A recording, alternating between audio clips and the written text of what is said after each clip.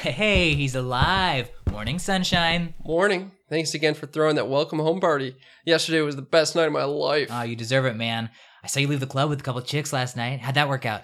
Well, let's just say I had sex with both of them. Nice. Oh, hey, I got a funny Venmo request from you when I woke up. $600 for fax machine bill?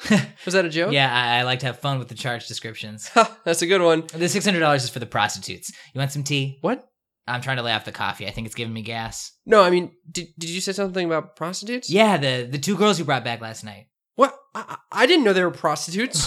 What did you think was happening? I thought they were into me. Did you guys banter for a while? No. Has that kind of thing ever happened to you before? No. Are you incredibly famous or talented?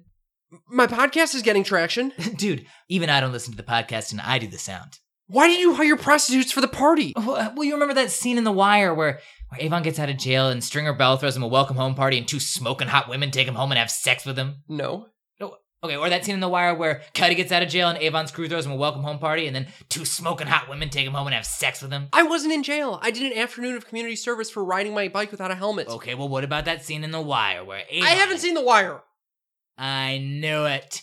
I said I had because I could tell it was going to be a big thing for you, but I haven't. The storyline is complicated and there are too many characters. You have to give it a few episodes. I did. I gave it 3 episodes. You can't be texting while you watch and expect to follow what's going on. A man gotta have a code. Is that from the... It's from The Wire, and if you had seen The Wire, you would have seen this prostitute setup coming just like Marlo did when Avon tried to set that trap at the chicken shack. These names mean nothing to me. Just watch the show. Fine. Thank you.